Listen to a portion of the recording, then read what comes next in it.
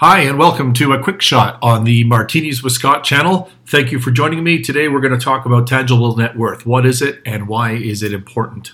Tangible net worth, you will most likely see it as an entrepreneur or a business owner as a financial covenant put forward by your senior lender or sometimes a sub-debt lender. So from a bank, let's say, and this is a covenant, a test, a hurdle that you need to clear within your banking documents. So let's say monthly or weekly, you're doing your borrowing base reporting, and you're doing your compliance certificate, and on that, you need to meet this tangible net worth test. It could be an absolute number. It could be, say, you have tangible net worth of minimum of $1 million, or it could be a ratio.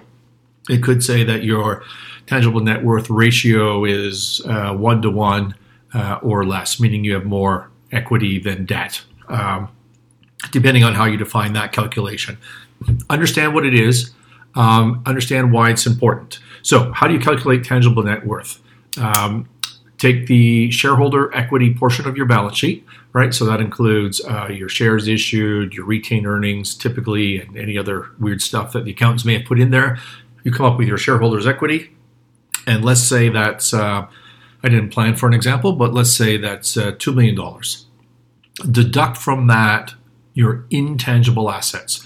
What are intangible assets? Those are things that you can't touch and feel. They would include goodwill, customer lists, intellectual property, things along those lines that you may have on the asset side of your balance sheet. And let's say, for this example, you would have $500,000 of intangible assets. Therefore, your net tangible assets are the $2 million shareholders' equity minus the intangibles of $500,000 equals $1.5 million in net tangible assets. And if your lending covenant is $1 million minimum of net tangible assets, you passed your covenant. And that's a good thing, right? And you can also calculate a ratio. I won't go into the details of that and what a good ratio might be, because they will be spelled out and defined in your loan agreements, and you'll need to do the math based on the definition in the loan agreement. Here's some tricks and things to think about. Number one is, people will tell you that net tangible asset is a valuation of your business. It is not. It's completely a book value number, and treated as such. It's for meeting this covenant and really for very little other purpose. Think about normalizing, and you have to negotiate this up front. Excuse me, but if you there's a couple of things that you could normalize into a net tangible worth calculation. So, for example, shareholders' loans. Sometimes companies have very little money in terms of shares issues. Like you issued your 100 shares as an owner-managed business for $1, right? But you've put, say, $1 million of cash into the business to support operations, to support growth, and you recorded that as a shareholder loan.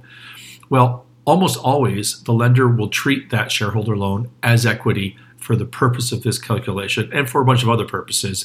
And the give back may be that they'll ask you not to take that cash back out of the business. You'll be restricted from doing this, but you can get it to count as part of your net tangible worth test. Another normalization might be fair market value increments. Let's say your business owns its real estate. It's carried on the books at nothing like $1 million, but it's worth $5 million in real life, and you can have an appraisal to support that. Well, it's fair to go back to the lender and say, look, on a book basis, my net tangible worth isn't very much, but we own this real estate, and the real estate is worth, in that example, $4 million more than is recorded on the books, and so I want that increment included in my calculation. Those are things that you can negotiate with your lender up front. They're really just looking for a trend, but it's important to have some positive net tangible worth, of course. And I think that's enough for today on this quick shot. Thank you for listening. Please subscribe to Martinis with Scott live on, we have a channel on YouTube. Search it and go and subscribe. Also, the podcast version is on Apple and on Spotify. Bye for now.